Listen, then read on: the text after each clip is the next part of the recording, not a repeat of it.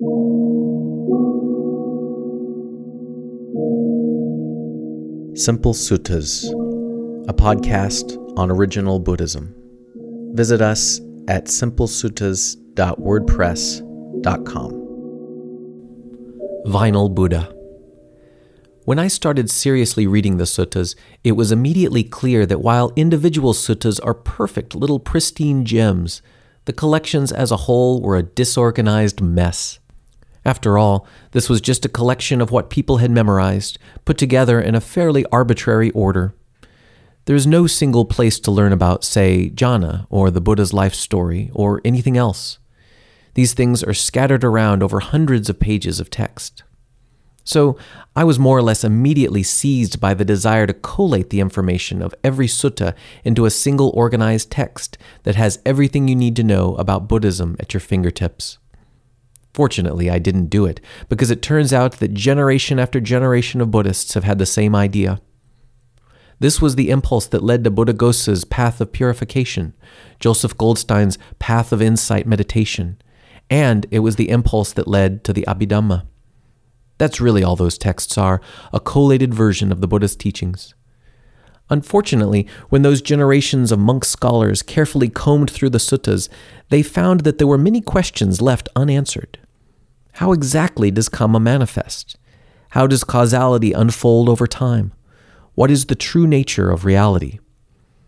My feeling is that the Buddha left some of these questions unanswered on purpose. Any answer he could provide would not lead to liberation, so he just set it aside. Unfortunately, the Abhidhammists could not. They developed a whole system to satisfy these questions that grew out of the Buddha's teachings, but also added a great deal.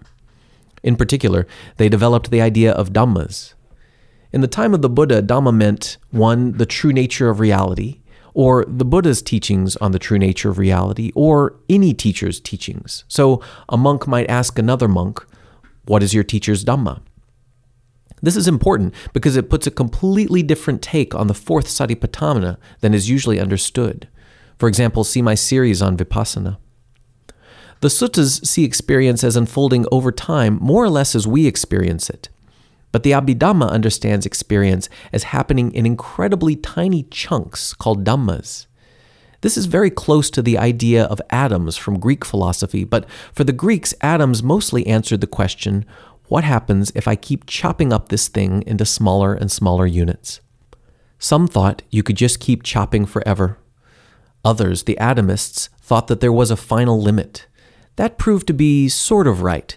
There are atoms of lead, but the atomists believed that you could have an atom of, say, triangle or love. For the Abhidhammists, the focus was on experience rather than stuff, so you could have a Dhamma of, say, insight.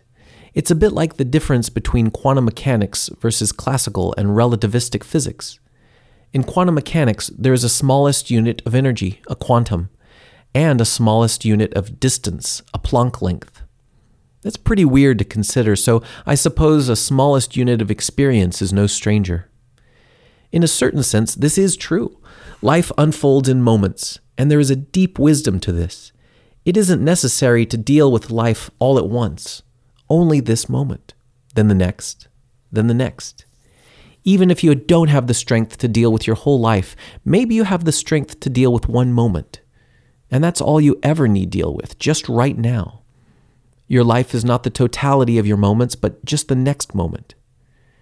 But for my money, this explanation doesn't really say much about the nature of reality, and it really doesn't help much in terms of practice.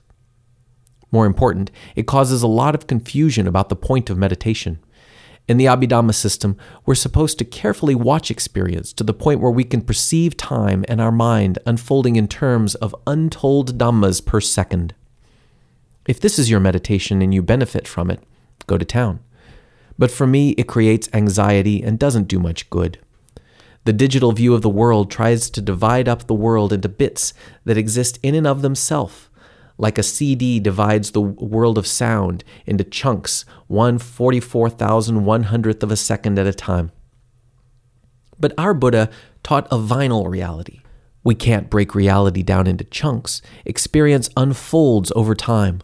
The present is a stream that recedes from view in both directions.